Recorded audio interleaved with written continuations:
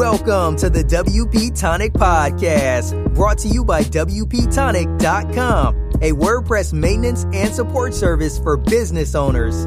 We talk to the leaders in WordPress, business, and online marketing communities, bringing you insights on how to grow your business and achieve success.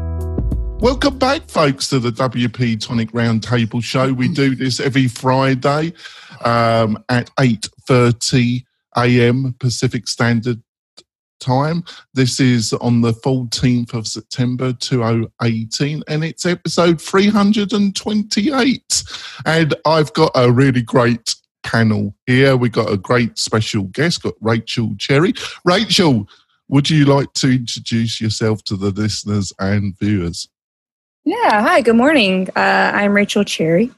In the WordPress world, I am the director of WP Campus, where we focus on WordPress and its usages in higher education. So it's a lot of fun. We have a couple conferences. We have a really big Slack community.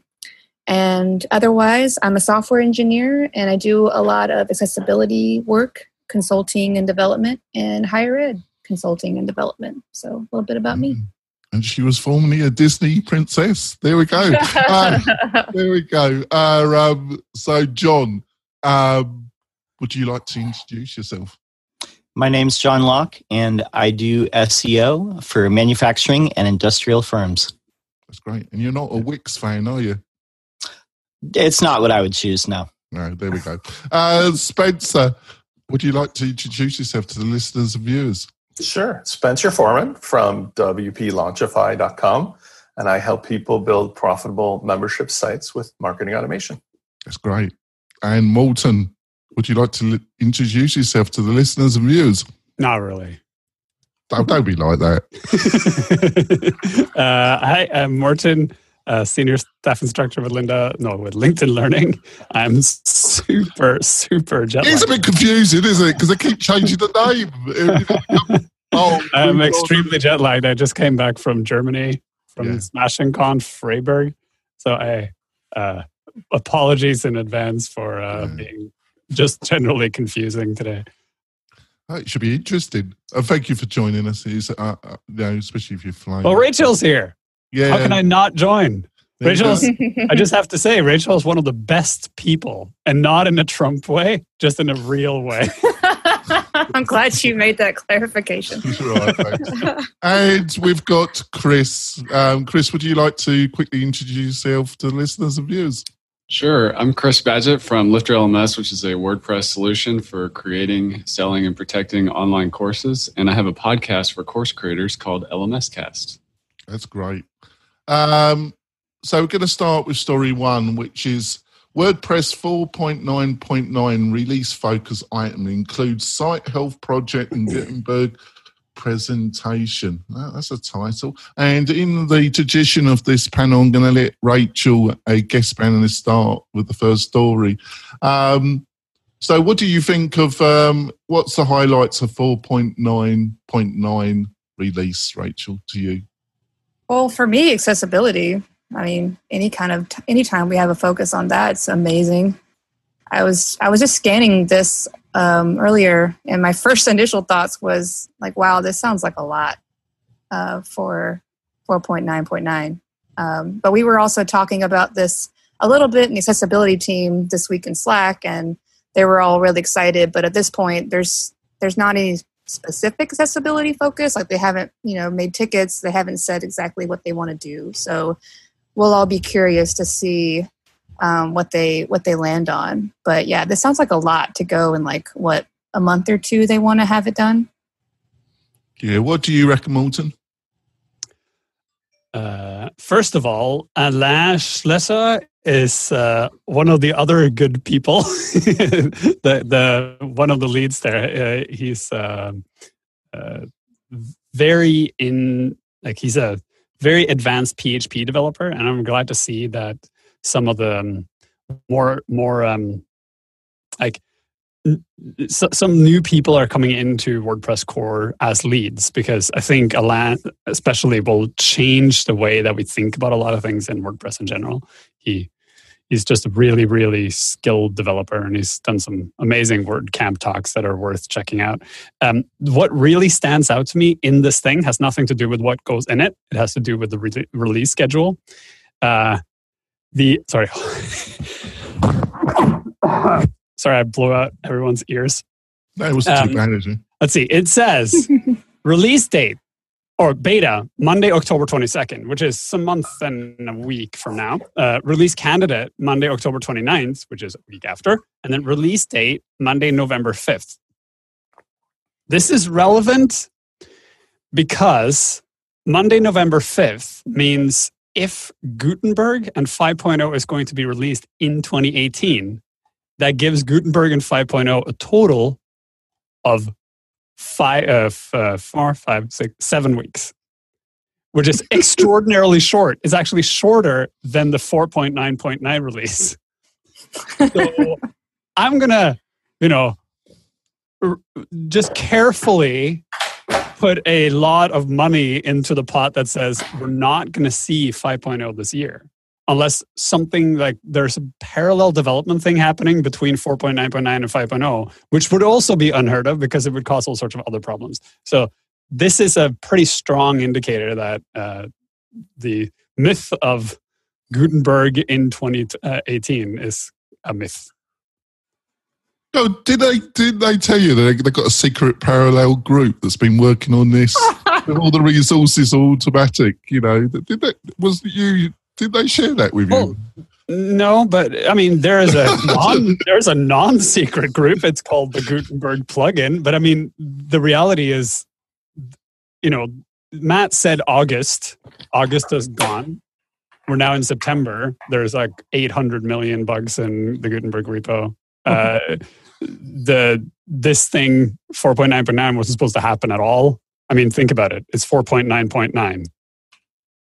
What comes after that? 4.9.10? Yeah, of course. Obviously. So, yeah. Accessibility focus is good. White screen of death focus is odd, but whatever. What's that about? Do you know anything about that? It's just preventing WordPress from going to white screen of death, which is a good idea. I mean, it's usually caused by broken plugins, but that normally gets caught by WordPress itself, or it's caused by terribly coded themes with PHP errors. And I don't know how you can avoid that because those are like direct clashes in code. Maybe Rachel knows. How do you, like, if you write that's what causes white screen of death. It's like you have a function that's called like get post in your theme, and then WordPress is like, there are two functions with the same name, and then you just get a white screen, right? So yeah, generally they're fatal PHP errors. So the only way you could do that would be like when you activate a theme for WordPress to scrub the theme and be like, no, before it activates it, right? Well, actually, so I will say this. There's a cool plugin that just came out that some friends of mine built that they showed at WordCamp Orange County, and they won. Orange County has a big old plugin contest, Plugin Palooza or something, and they won it with this plugin, and I need to look it up. But it's that's pretty much what Plugin Detective. Yeah, it's pretty cool. You should check it out. And what it does is it stops white screen of death, and it tells you like what's going on. But it isn't. Well, what it does is if you have a white screen of death, you run the plugin, and it finds it like it goes through and like deactivates the plugin, and then it'll test to see if it's still there, and if it isn't, it'll go through and kind of like mark things out. I can't think of the phrase to describe that, but it's a cool plugin. It claims that it will basically remove white screens of death. Like if that happens, it does something on your site. It is really cool. And actually, Chris had an interview with a developer. So if you go to Chris's podcast archive, when did you have? I've got the gentleman's name actually, Chris. And when did you have that? Interview? When did you have that interview? Nathan Tyler is his name, and it was a podcast about 2 months ago, and we also did an in-depth webinar with him about it. Yeah, that's great. So if you want to learn all about that, I suggest. So Spencer, what did you think of this 4.9.9? No, this is a rare instance where I really don't have anything to add other than what I just heard, which is I thought it was an interesting, optimistic schedule. because of all the reasons that you're going to launch this major thing before the end of the year with 5 seconds left on the clock, seems ill-conceived or unnecessarily rushed for some political reason. If it actually happens, I don't see what's the difference if it makes it in 2018 or March of 19. Yeah, I'll take you. Go on, Rachel. I was just going to say this whole idea that it should be launched like crazy on a deadline is just silly because it's so important. It's such a huge thing. Like, it should launch when it's ready. Like, we shouldn't be rushing this. So I hope that they're not going to, I'm at loss for words this morning. I hope they're not going to sacrifice quality just for the sake of getting this out and making themselves look okay. They would be strongly advised not to do that, Rachel, wouldn't they? We would hope so. I want to reality. I was thinking one thing to add about that new plugin.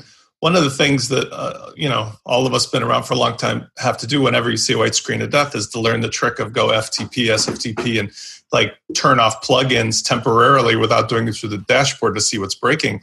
I was thinking if there's some way that kind of a feature makes it into the core of WordPress, that would be pretty neat, because the ability to selectively go down the list, like this is breaking it, this is breaking it, this is breaking it, without having to undo all your settings would be undeniably a smile maker. Certainly would be. Does John or Chris, do you want to add anything to this, or should we go to story 2? Two. All right, let's go for story 2. Right. So that's from somebody I really admire, and I always read his stuff, and that's Rand Ruskin. And he did a presentation on the Inbound Conference 2018. And it's very entertaining and up to his normal standard of brought up some interesting points. Does anybody, I don't know if Spencer, if you had time to quickly look at the video, what were some of the key things that you thought of his presentation? I think the slide deck is worth looking at. The video is fine, it's great, but the slide deck was useful. I think it just proves a point. No matter what size company you are, take a look at why you would even consider building something for an idea. And the essential thing that I took away from it, which is really ageless, timeless, is that you need to find a pain point. It's better that you find one particular thing to be known for. Decide whether and why you need to take money, because it's easier to make money as a founder if you don't take all the way to the end of venture capital money. Every time you take a little more money from somebody, it's a little more you have to sell it for. But ultimately, I think in building his company, I watched his whole drama. It wasn't drama, it was his life, but the whole story of Moz and all of the other things that went along with it, and his admitted difficulties in dealing with some things that all of us have to be challenged by. But in doing this next time around, he seems to be at least very definitive, which I love. But even if it's a big company, be careful what you plan and what you wish for, because you can oftentimes have a very successful outcome if you just don't try to be those things that are all stereotypical that you're reading or hearing about in the news or by venture capitalists, blogs. Instead, you could just focus on solving one really important pain point for a group of people you care about. And I think that scales down nicely to even a solopreneur. I thought another, I'm going to hand it over to Chris in a second, but I thought one of the highlights to me is that he kind of pointed out the kind of, I didn't totally agree with his reason why this has happened, but I thought it's quite insightful that he pointed out the amount of new companies that are starting in the US is drastically reducing, actually. In Silicon Valley, in the bubble of Silicon Valley, there's this idea that there's companies starting all over the place. But when you actually look at the reality, entrepreneurship, and actually starting small companies, and that is actually in quite a decline. And he's one of the main points that he was making, that he felt it was through the VC culture. I personally think it's really down to the monopolization of the American economy and Western economies in general, and it just isn't the oxygen for small to medium companies. So much of the economy is now dominated by monopolistic large companies, So, Chris, what do you thought of his presentation? What were some of the key points to you? One of the big takeaways for me was when he talked about not expanding the offer too much. And there's a classic business book called Good to Great. And then one of the classic problems that companies make when they're starting up is they do something that's called a line extension, where, if you open a marketing agency or a web design agency and then you start doing all these things and SEO and it's just, you just do everything and you lose your focus. It's a classic fumble. And he mentioned that was part of what he saw happening and how Moz got overtaken. So that focus, I think, is really important.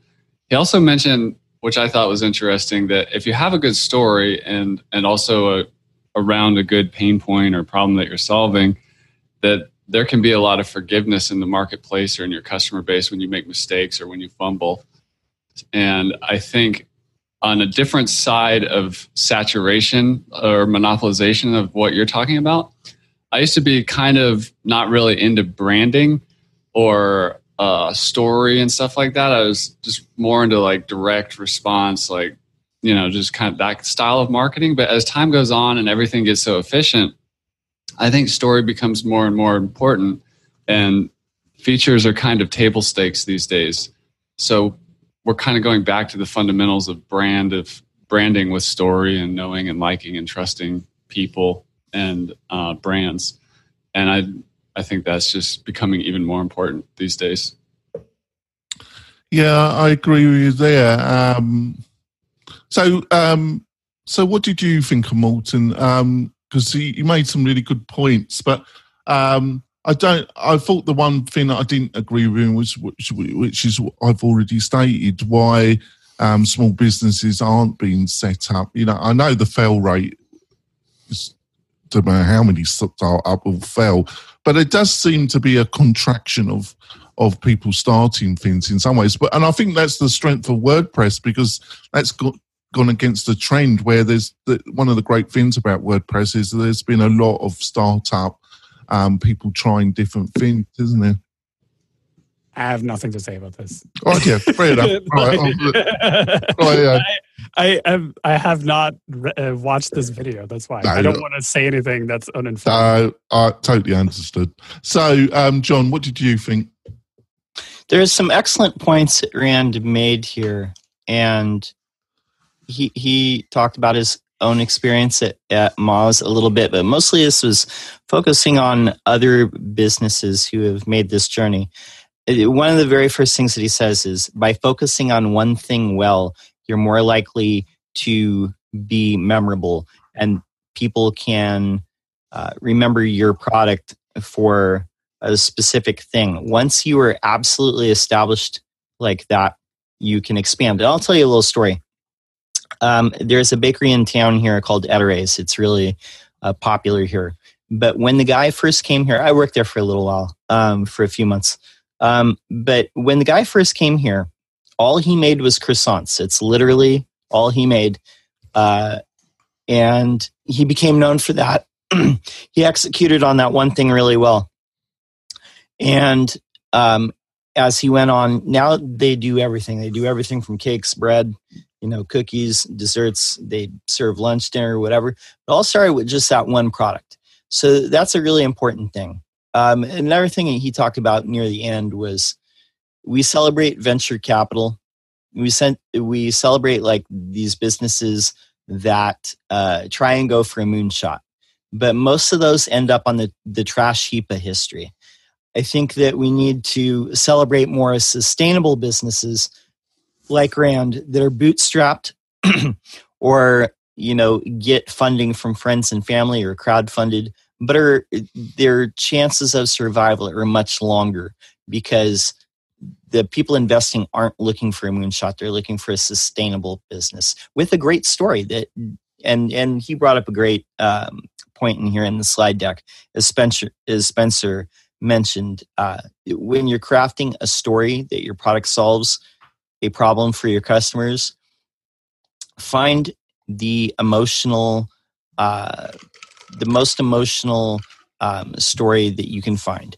solve those pain points. But, when you're telling the story of how your product does that, use emotional triggers instead of just benefits and features, because everybody has those. And as Chris mentioned, branding and the way that you're positioning yourself and the story that you're telling is what's going to be different. Apple and Samsung are virtually the same products, but Apple sells theirs for much, much more because they tell a different story.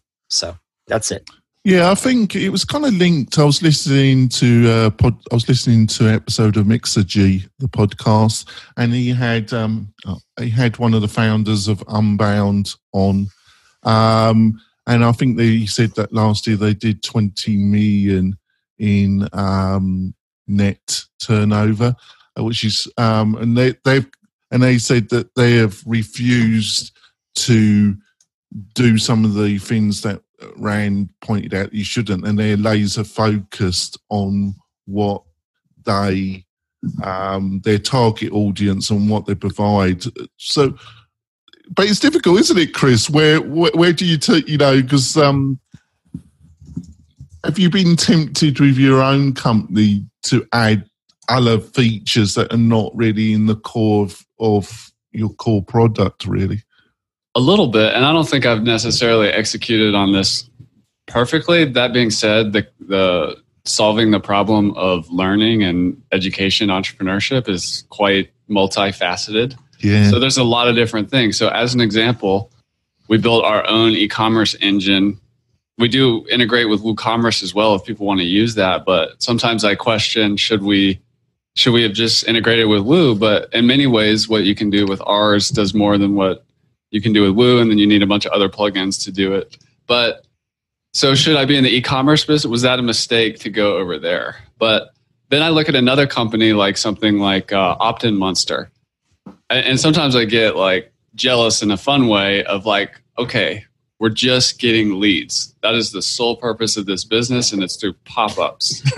And that's just like a really simple, straightforward focus. So I admire that. When I look at a product that's like really well positioned and that does one thing really well and just puts the story, the brand, the feature set, the community all around this one thing. But yeah, those are my thoughts on it. Oh, right.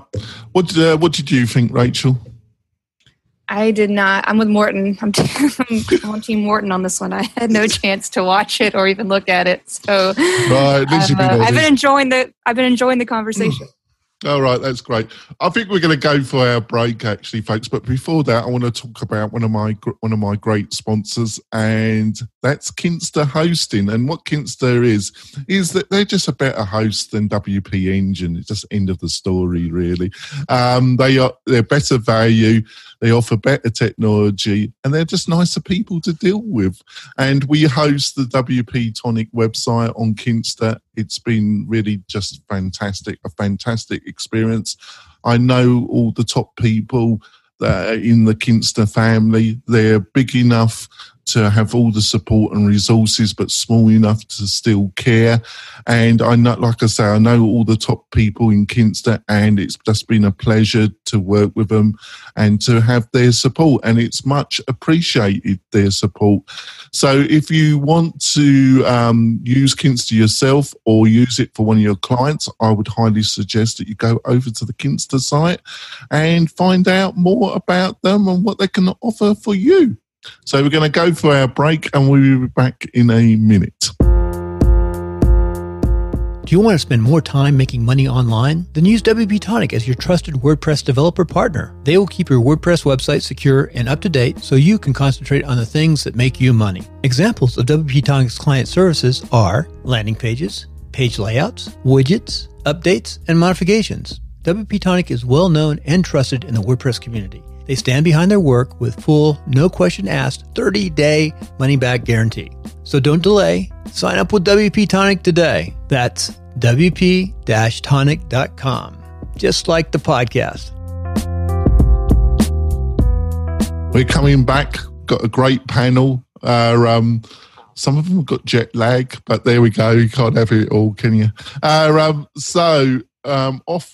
with this. It's actually a Twitter feed, and it came from John actually, and we could take this in multiple ways. Actually, what is Wix really? What if Wix really is better than WordPress? Shock horror, no chance. So, John, what did you like about this Twitter feed, and what do you think? What do you want to present to the panel to start off the conversation?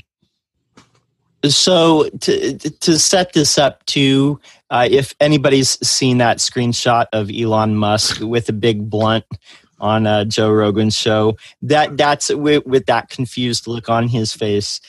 That's the accompanying photo to this. I'm tempted to talk about his interview with the great man himself. I listened to it yesterday. It was a great conversation, actually, wasn't it?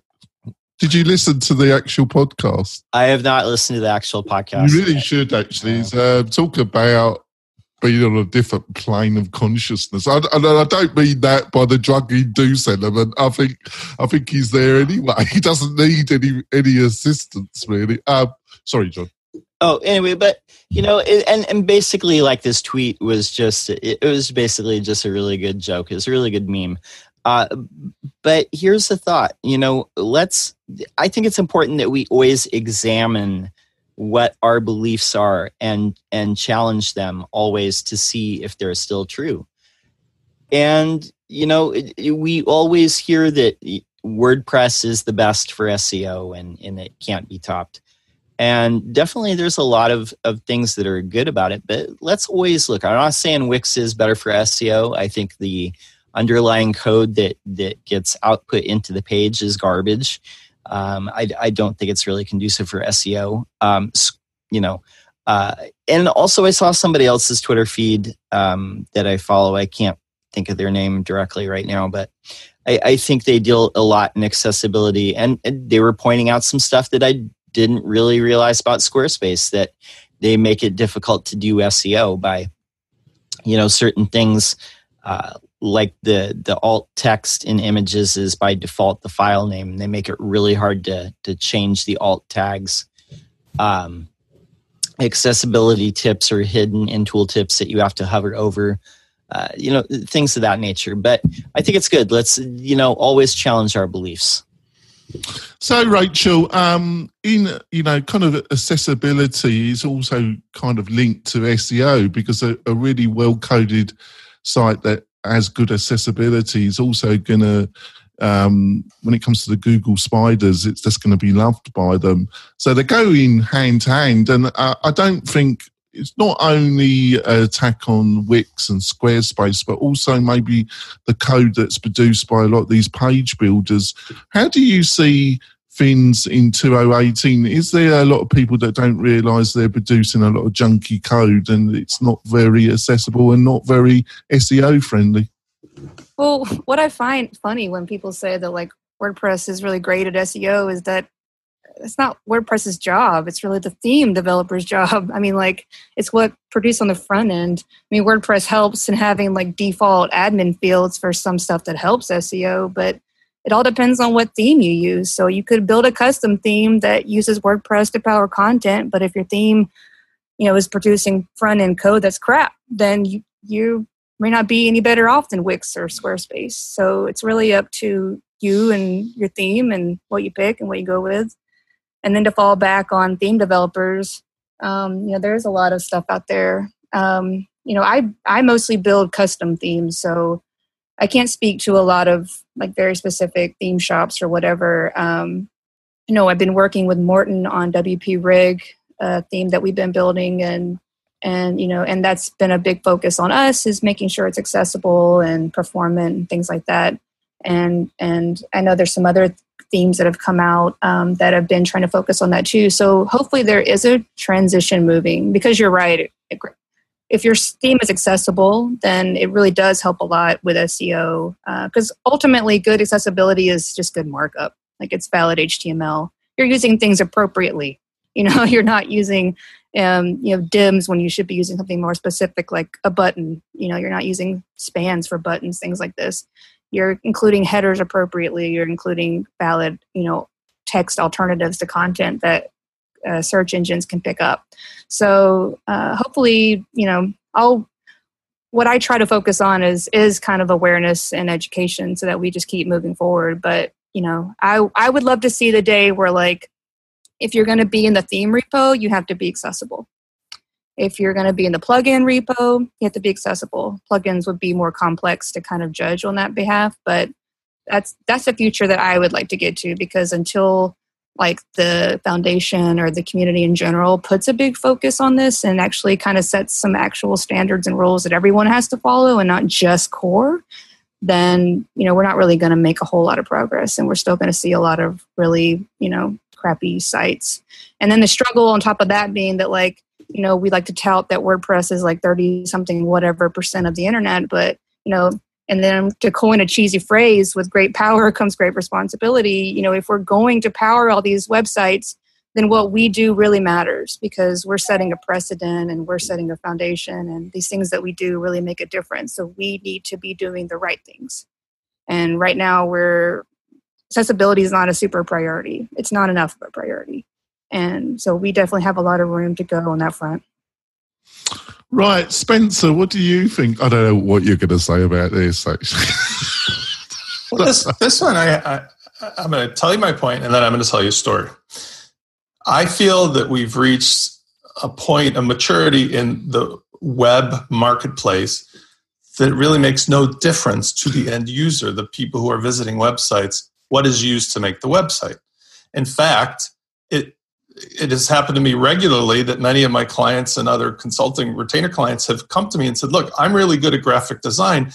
I just am making these cafe things for my clients. Do I need WordPress or can I use Squarespace? And in most cases, I ask them a series of questions. Will they need these future higher powered capabilities? And if the answer is no, I oftentimes give them my blessing and I say, yes, use Squarespace because it's faster. But here's the story. A couple of years back in 2006, 7, 8 something, Costco started selling flat panel TVs from a company called Vizio, which is a Korean company. What was amazing was, I was a home builder before then, normally to get a flat panel display was thousands and thousands of dollars for a 50-inch display. This company started selling for $1,250, these flat panels that nobody knew the name, but it was unbelievable at the time that I could watch flat panel 720p, I think it was at the time. Now, that kept going and the market matured. You still can see a Costco, Samsung, crazy $10,000 displays. But a new company, TCL, is now at Costco for a 55-inch 4K with HDMI inputs and Roku, and it'll wash your dog for you on weekends, $299 for on sale, a 55-inch 4K TV. It's unbelievable, right? But I actually have it. The point is, the end user, the watcher of the TV, really doesn't give a rat's ass if I'm paying $299 and I get to watch 4K whatever from the internet. I don't need to spend $4,000 anymore. And in the same way, the visitors to a website will see the same pixels and never know what the code is. So if the person putting out the website feels that using Wix gets them to the place on time faster, and they're never going to need to do integration with marketing automation or WooCommerce or LMS or any of those key features, I say God bless you. Because ultimately WordPress's best benefit is one thing: to avoid using a platform solution to develop something more custom. I use WordPress where somebody would otherwise go off into, God forbid, Kartra or some other thing that has all these components that are necessary for their marketing business, but not necessarily just because of the CMS or the page building and so forth. And so for that, WordPress is still the best solution because it keeps you from being locked into somebody's cage with certain exceptions. But for just, most website stuff, even blogs and, a restaurant with a menu, Wix, Weebly, Squarespace, whatever floats your boat. I mean, just pick the one that's easiest for your end user. And I don't think WordPress has to own every piece of that market. Yeah, what do you reckon, Walton? You can get Costco to build your website. Yeah. Yeah, they sell website services. They sell everything. Costco's like, oh, there is a product. We will have a version of this product. Yves Strauss, websites, moving services, an outboard motor for your boat. Of course, we have this random shit lying around.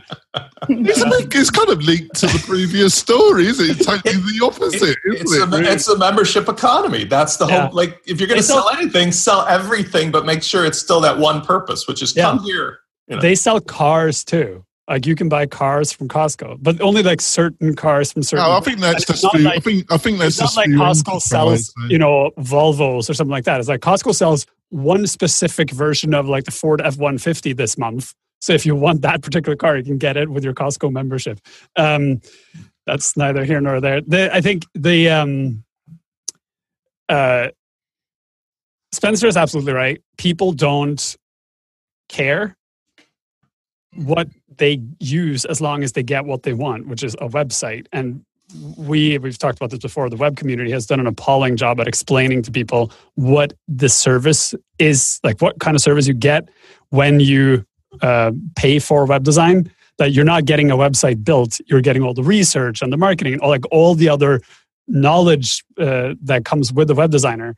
And these services like Wix and Weebly and all that, they sell this promise of you can do it yourself, which funnily enough is what WordPress does.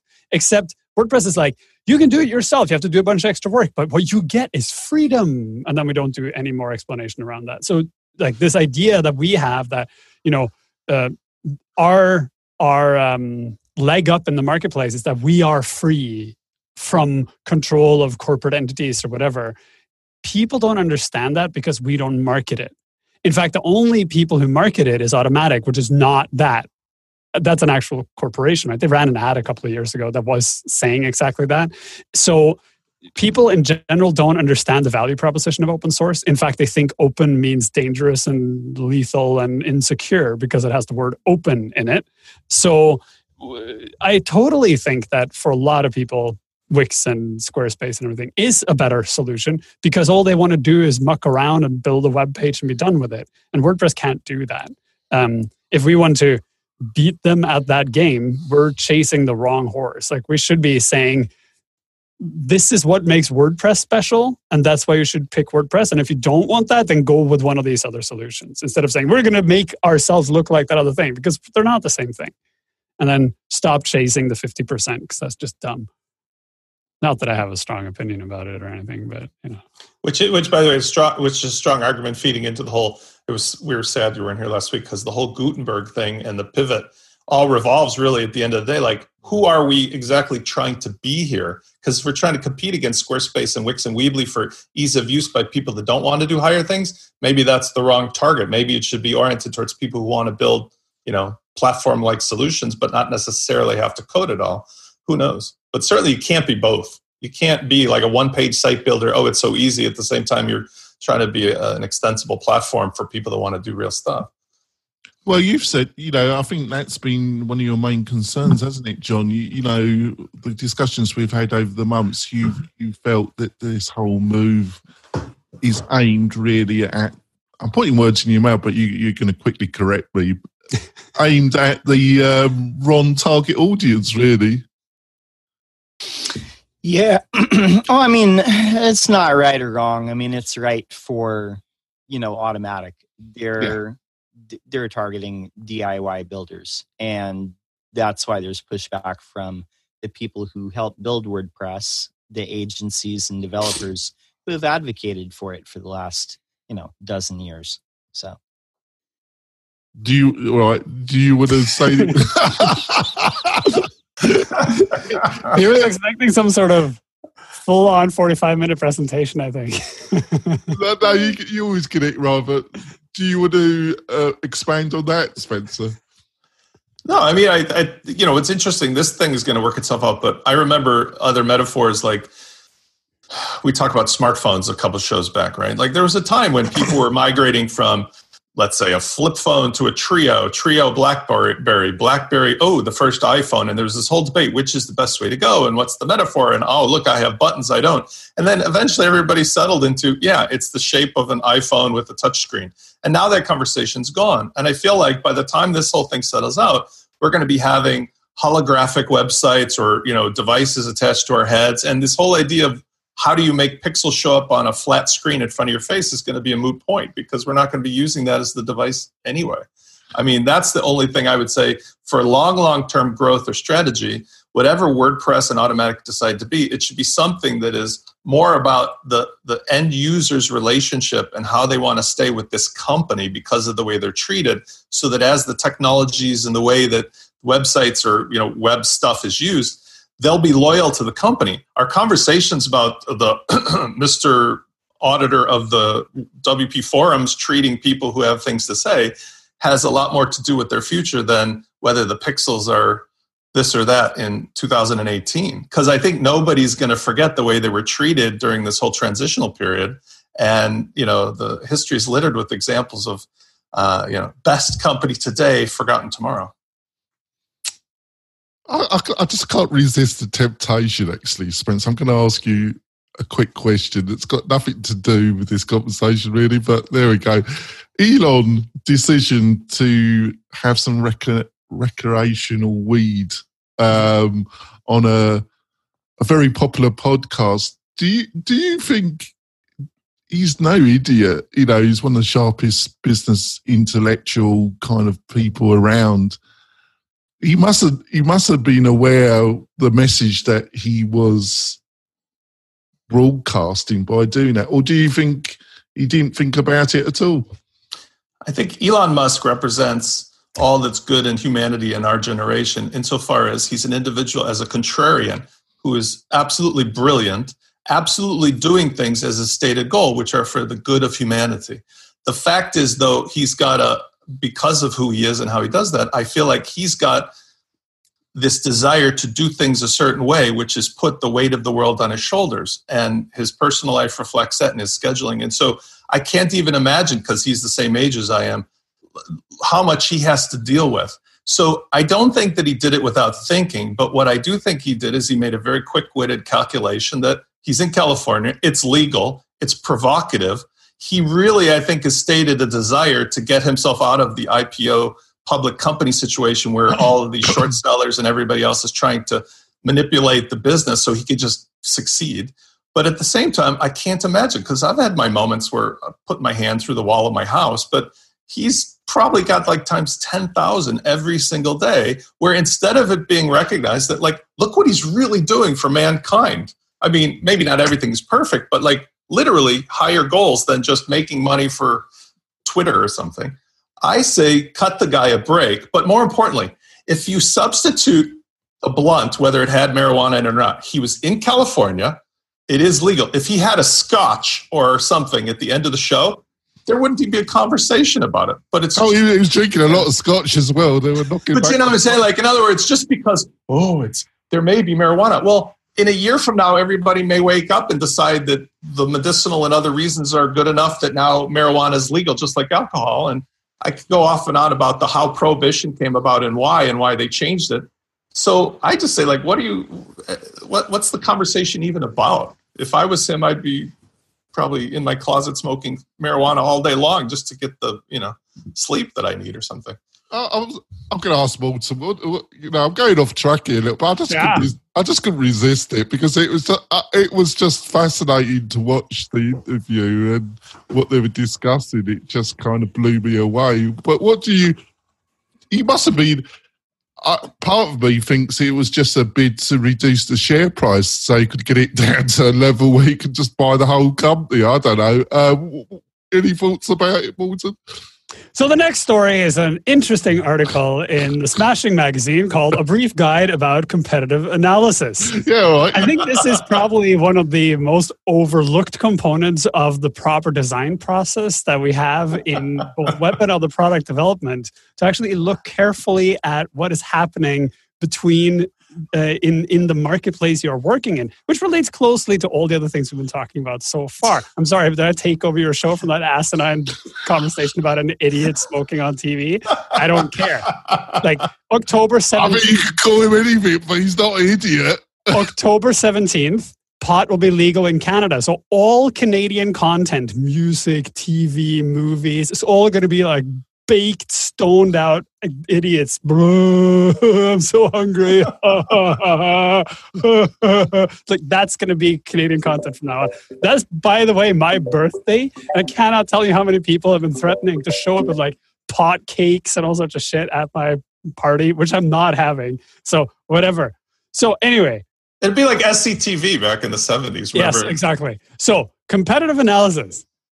If you're going to read one thing this weekend, it actually should be this article on Smashing Magazine, because competitive analysis is this thing that people often consider to be a thing you do. Like, oh yeah, I looked at the website of one of my competitors and I understand what they do. But that's not what it is and what it should be. And this article breaks down a procedure for doing competitive analysis that's really useful. I thought it was really very makes good. it into something actionable. I say all this because in my class, interaction design class at the university I teach at, we spend a lot of time on these different design techniques. Like, we just expose the students to all the different techniques. Like, we build personas and use empathy maps and do competitive analysis and comparative analysis, and we do heuristic evaluations. Like, we just make them go through all these things.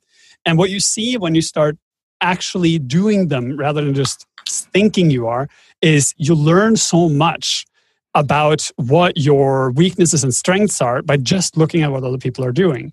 So and I think like this whole conversation about like Wix and WordPress and Squarespace and all these other things, one of the things that we're missing in that conversation is we don't have a proper competitive and comparative analysis between WordPress and other tools. We all talk about how WordPress is better or worse than them, but we don't actually ever spend the time to break that down. It would be really interesting to see someone do an unbiased analysis of all of these tools to see what are the strengths and weaknesses of each, and where are there opportunities for advancement. Because that's what you do, right? You look at everything that your competitors are doing, and then you say, what are the holes? Like, my holes, like, this is my product, this is what they are doing. What are the things they're doing that I can do better than what they are? And how can I fill in the gaps? And then also, where are the opportunities that are missed by all my competitors? If there are certain things that none of them are doing, that's probably where you want to specialize, because that's the thing that you can give that other people are not. So yeah, go read that. Yeah. Everything on Smashing Magazine is really good. Smashing is kind of turning into the newest part. I'm not saying that because I spoke at their conference this week or anything, but you know. But no, it seems to have ebbs and flows where the actual content. Of course, got Rachel Andrews. You know, I'm a great fan of Rachel. I'm going to try and get her on the round table. She's been on the show as the interview, but Rachel's a great lady. Thanks for putting me back on topic. I was jumping the shark there a little bit. I just couldn't resist it. But what did you reckon, Spencer, with Moulton? He's put me back on the right track again. But I thought it was a great article, actually. What did you think? I'll answer it a different way. I'll say I find that there's different types of mindsets, and I happen to be in the non-analytical. Luke Stacy, who does a lot of our analytical work for my company, is of the other side. He's super analytical. He would agree fully with Morten, and I think that's a valid point, that I think if you're going to be competitive, you have to look at the data. But I think marketing people, and I fall into the marketing, psychology, sales, people side of things, we're non-analytical. We're intuitive gut, like people person. Analytical people have to look at the facts. So he often drags me back from my shiny ball syndrome. But a lot of times he's stuck in the data so much, and I'm like, no, it's about the people. It reminds me of Star Trek, like Captain Kirk and Mr. Spock, right? You need the two of them to balance out. So I think this is definitely a tool that any company can benefit from, but I would caution anybody to avoid necessarily using that exclusively, because it goes against our first story, or Rand Fishkin's story, about people and storytelling and loyalty and relationships. You could have the most definitive analytics in the world and fail horribly because people just don't like you, don't care about you, and so forth. Yeah, what do you reckon, Rachel? Got any thoughts? Sorry, I didn't get a chance to read that one either. Right. Let's finish off with John. Want to wrap it up? What do you think between the two camps, the analytical or the intuitive gut? Or do you have to combine both together, really, John? Yeah, I think you have to combine both. I mean, you can go completely, one way with design thinking and get all of the post-it notes and all this sort of thing. I mean, yeah, you're going to do competitive analysis if you're, introducing a product or an app or a, service out in the marketplace. You're going to have to know what you're up against. But, you have to look at the data of what people are asking for. But I think in the end, you have to know the audience that you're trying to reach. And I think for me, the people that I work with, most of it's pretty targeted. If you're trying to have a unicorn type of app that's trying to reach like 11 billion people, it might be a little bit different. But, you have to, it's just basically trying to figure out how is your product different from anybody else's, and then, positioning yourself in a way that's different than every other thing on the market. So, important. Yes. Competitive and comparative analysis and any kind of like quant analysis is not a one and done and only thing. I mean, a proper design process includes both the soft stuff that Spencer was talking about and the hard analytical stuff. If you go in one direction or the other, you're making a huge mistake because you're missing out on data. Like, this is one of the things that I think a lot of people simply don't know because they haven't worked in large design teams, is that the only way that you can really get where you want to go is by throwing all the different types of methodologies at it at the same time. You take the best pieces of different types of techniques to get the most data. Like, I've worked with designers who are very quant focused, like quantitative focused, so they do a lot of spreadsheets and shit. And I've worked with lots of intuitive designers that just work off what they think looks good and it just feels right and everything. And it's only when you really get them to work together that you truly get something special. So yes to everything Spencer said, yes to everything I said, put it all together, learn all the techniques and find which techniques give you the best tools for the current job you're using. Oh, that's great. Thanks for that. Yeah, on to probably the next and last story. How to use your website to attract millennials. I thought it was a great title, actually. Good. I believe it's called clickbait. Very effective for attracting millennials. It got me to look at it, and it comes from Web Dev Studios. I know it's one of their writers, but at least it comes from Web Dev Studios, and always got a lot of time for them. So I don't know to start. Rachel, did you have time to have a quick musey of this one, or did this one escape you as well? I did have a chance to read over this one, and I mean, yeah, it's just, I don't know. I didn't really get much out of it. It kind of seems like it was just pointing out the obvious, but I guess I'm kind of borderline millennial. But I did enjoy. One part that jumped out at me was where they said that millennials are known for expecting transparency, which I thought was interesting to point out. That there does seem to be, the last few years, more pushes for knowing what in the world companies are doing online, and like with all the Facebook and the Twitter stuff, and like the recent Twitter stuff with Alex Jones and all the pushback on that, even though that wasn't really millennials in the government questioning them, which also makes me think of all the funny, questions at these like Senate hearings that they were asking like Zuckerberg and stuff about like basically how the internet works, and they clearly had no idea, which was really funny, but not in an actual ha-ha way. But yeah, so other than that, it was just, talking about how they're on their phones a lot. And so ultimately it was just more about, but that's kind of everyone. Everyone's is on their phone a lot. Yeah, I was in two minds with it. Yeah, I was in two minds with it, Rachel. I thought this is a load of shit, really. And basically, I know why we do it, but why? I'm going to ask Spence. I'm going to put this to you, Spence. What is it about the human condition why we want to put people into these finite groups, millennials, Generation X, and then we put other groups in? Because it's fundamentally it's a shorthand. I know why we do it, and I'm just as guilty as anybody, Spencer, but fundamentally it's just a heap of shit, really, isn't it? Well, let me tell you, if you want to talk to a group of millennials, you probably should be like a millennial because I refuse to like talk. I know where you're coming from, but I will not do it. No, you know what I'm saying? Stop. I just will not do it. Okay, so here's the definitive. There's a person who's very well known who is a millennial and does very well. I'm 51, 52 this year, so I feel like an old fart, but I'm going to say it could be worse. You could be Hold on. Conscious choice. I have teenage boys and I have my peers.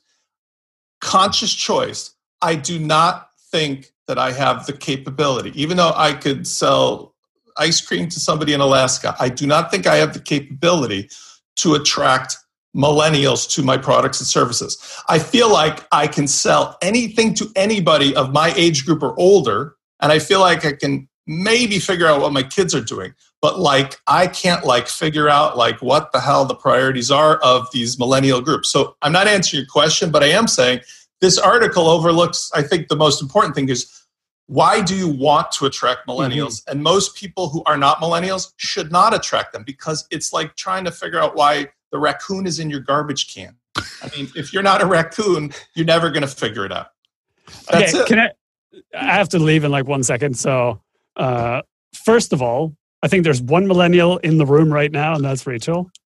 I'm guessing that you're at least 2 years younger than me, which would put you into that category.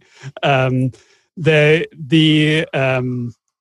reality is the people you're talking about, Spencer, are not millennials. They're the next generation, which are the digital natives, like the people who were born after the internet was actually a thing that everyone had access to, which are a completely different species of humans. That article is clickbait garbage and has no actual value, because all it says is millennials like things like transparency and everything. That is not something that millennials want at all. It just plays into this concept that millennials are these people who are totally different. They're different, but not in the way that's described there. And there are a lot of pieces of that article where I read it and I go, no, that's not actually how. That is factually wrong and weird. I feel like the author read a bunch of articles about millennials and then wrote some summary article about it. That said, if you're wondering why Ciara was a coach on World of Dance last week, the reason is because she has a new album out, or at least a new single that was released today, because that's what I do now. I give you updates on music industry news every day before I leave. Where's Eminem today? The end. I pretty much only follow you on Twitter for your dancing comments. This will be dance. Okay. Thank you all. I have to leave. Thanks, Morten. Bye. Bye, Morten. Bye. I just don't get it. I just really, really don't get it in some ways. But I know where you're coming from, Spence. I've had some conversation where somebody's come up and said, "Hey, bro," and I said, "I'm not your bro, mate." Hey, bro. Bro, I'm not your mate, bro. I'm a geezer from North London, and calling me a bro isn't going to go down too well. I get away with it because actually a lot of Americans like me to insult them. Actually, they start laughing. Especially you become your parents. I mean, this is not like anything I ever aspired to, but what you understand is you become your parents, and you remember when you were looking at your parents the way that I'm looking at my kids or my younger potential prospective clients. And I say, I get why I'm so weird and different. So I've given up trying to be that uncool, weird uncle that's selling stuff to the younger generation. And I say, you know who I look cool and smart to? My peers and the older people. And I suppose the market's diminishing, but then I can maybe relate to the kids that I have's age. And that's the bottom line. The bottom line is this is how it's always been back in the 50s with rock and roll, and probably turn of the century, those uncool people driving around, wagons instead of cars. That's just the way it is. Nobody who's 50 is going to get an audience of 30-year-olds. And even 30-year-olds aren't going to get an audience, apparently, of 20s or teens, because there's not a teenager alive today that's on Facebook. They're going to not be caught dead on Facebook.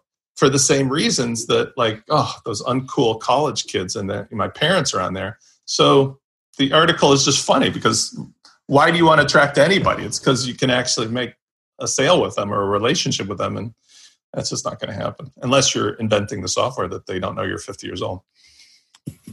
All I mean, right. ultimately, like what this. You make me feel very depressed, Spence. You're one of the olds. Spence. It's a good thing. It's a good thing because you know what? You remember that guy from CD Baby? Sorry about that, Rach. I didn't mean to step on you. But remember CD Baby's founder, having a brain fart for a second. Oh, Derek Sivers. What was his name? Derek Sivers. Derek Sivers. His big thing was hell yes, right? And it's a decision process whereby, he did a lot of cool, interesting things, but he says, people ask me to do stuff all the time. He's like, if I don't just get excited and say hell yes, I say hell no. And I think that's the thing. There's a big world out there, 6.5 billion people online or something like that. I don't know how.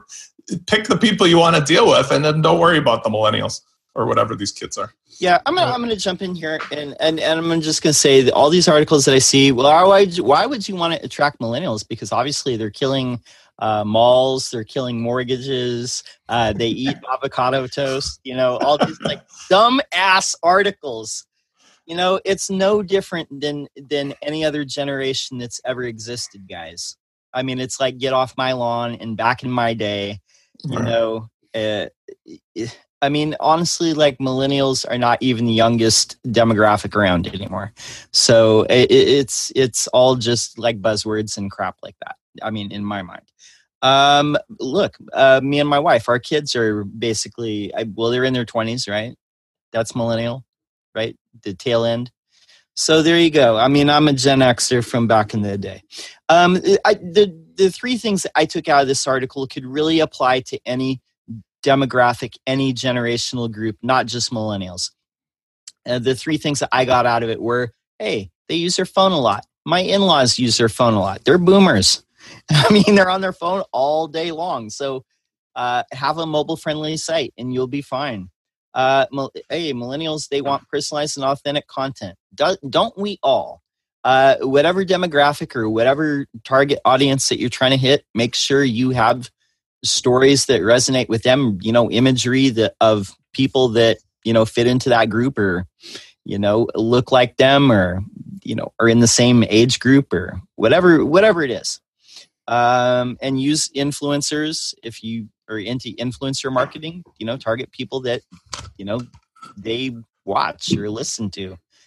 And basically social media. And that's common sense. If you want to be a brand, you got to be on social media as well, because that's how a lot of people get their information.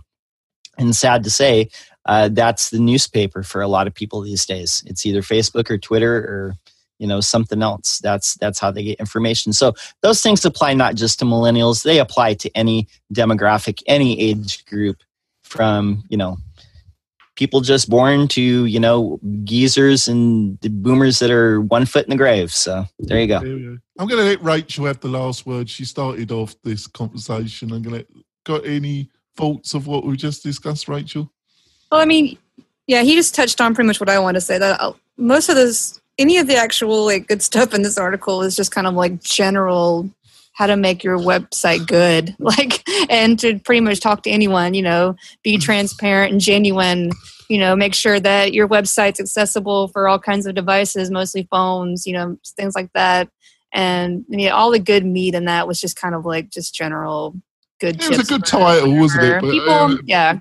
But people like to be on their phones. People like to see genuine websites. Like people don't want to be lied to. People don't want to be, bamboozled or whatever word you want to use.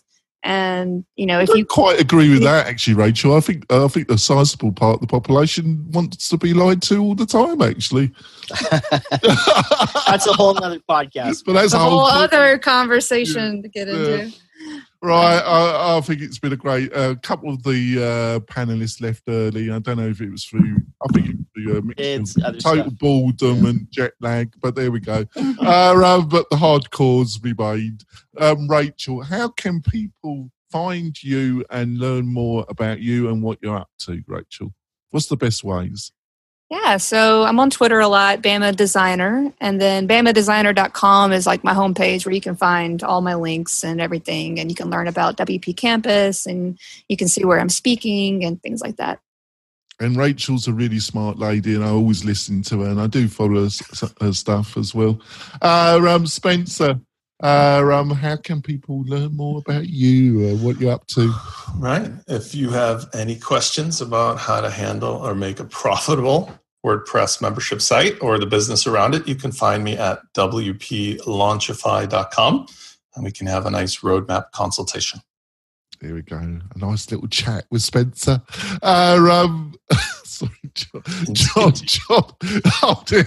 John, how can people find out more about you? Hello, fellow kids. Anyway, you can find me at my website, which is lockdownseo.com. Also, if you're on YouTube, check out my YouTube channel. We're publishing new SEO tips for manufacturing companies each and every week. Just go on YouTube, hashtag Lockdown SEO. You'll find us. How do the fine people get a hold of you, Jonathan? It's really, I'm all over the internet, really, like a rash that you don't want, really. We do 2 podcasts, the WP Tonic Show, one focus on helping you build a successful course online. We do that on Wednesdays, and then we have this great fun Friday show with the crazy host. And if you want to go to the WP Tonic site, we've got a lot of content about helping you build a successful course, and with WordPress, hopefully. It's combining education and WordPress is a bit of a passion for me. So we've got a load of content, and you can find me on. I've been cutting back on the social media recently. I've been having a little bit of break, but I think I've rejuvenated, and I will be entering the social media a bit more in the coming months. We'll see you next week, folks, where we're going to have a fantastic panel and hopefully a fantastic discussion like this week. We see you soon, folks. Bye. Thanks for listening to WP Tonic, the podcast that gives you a spoonful of WordPress medicine twice a week.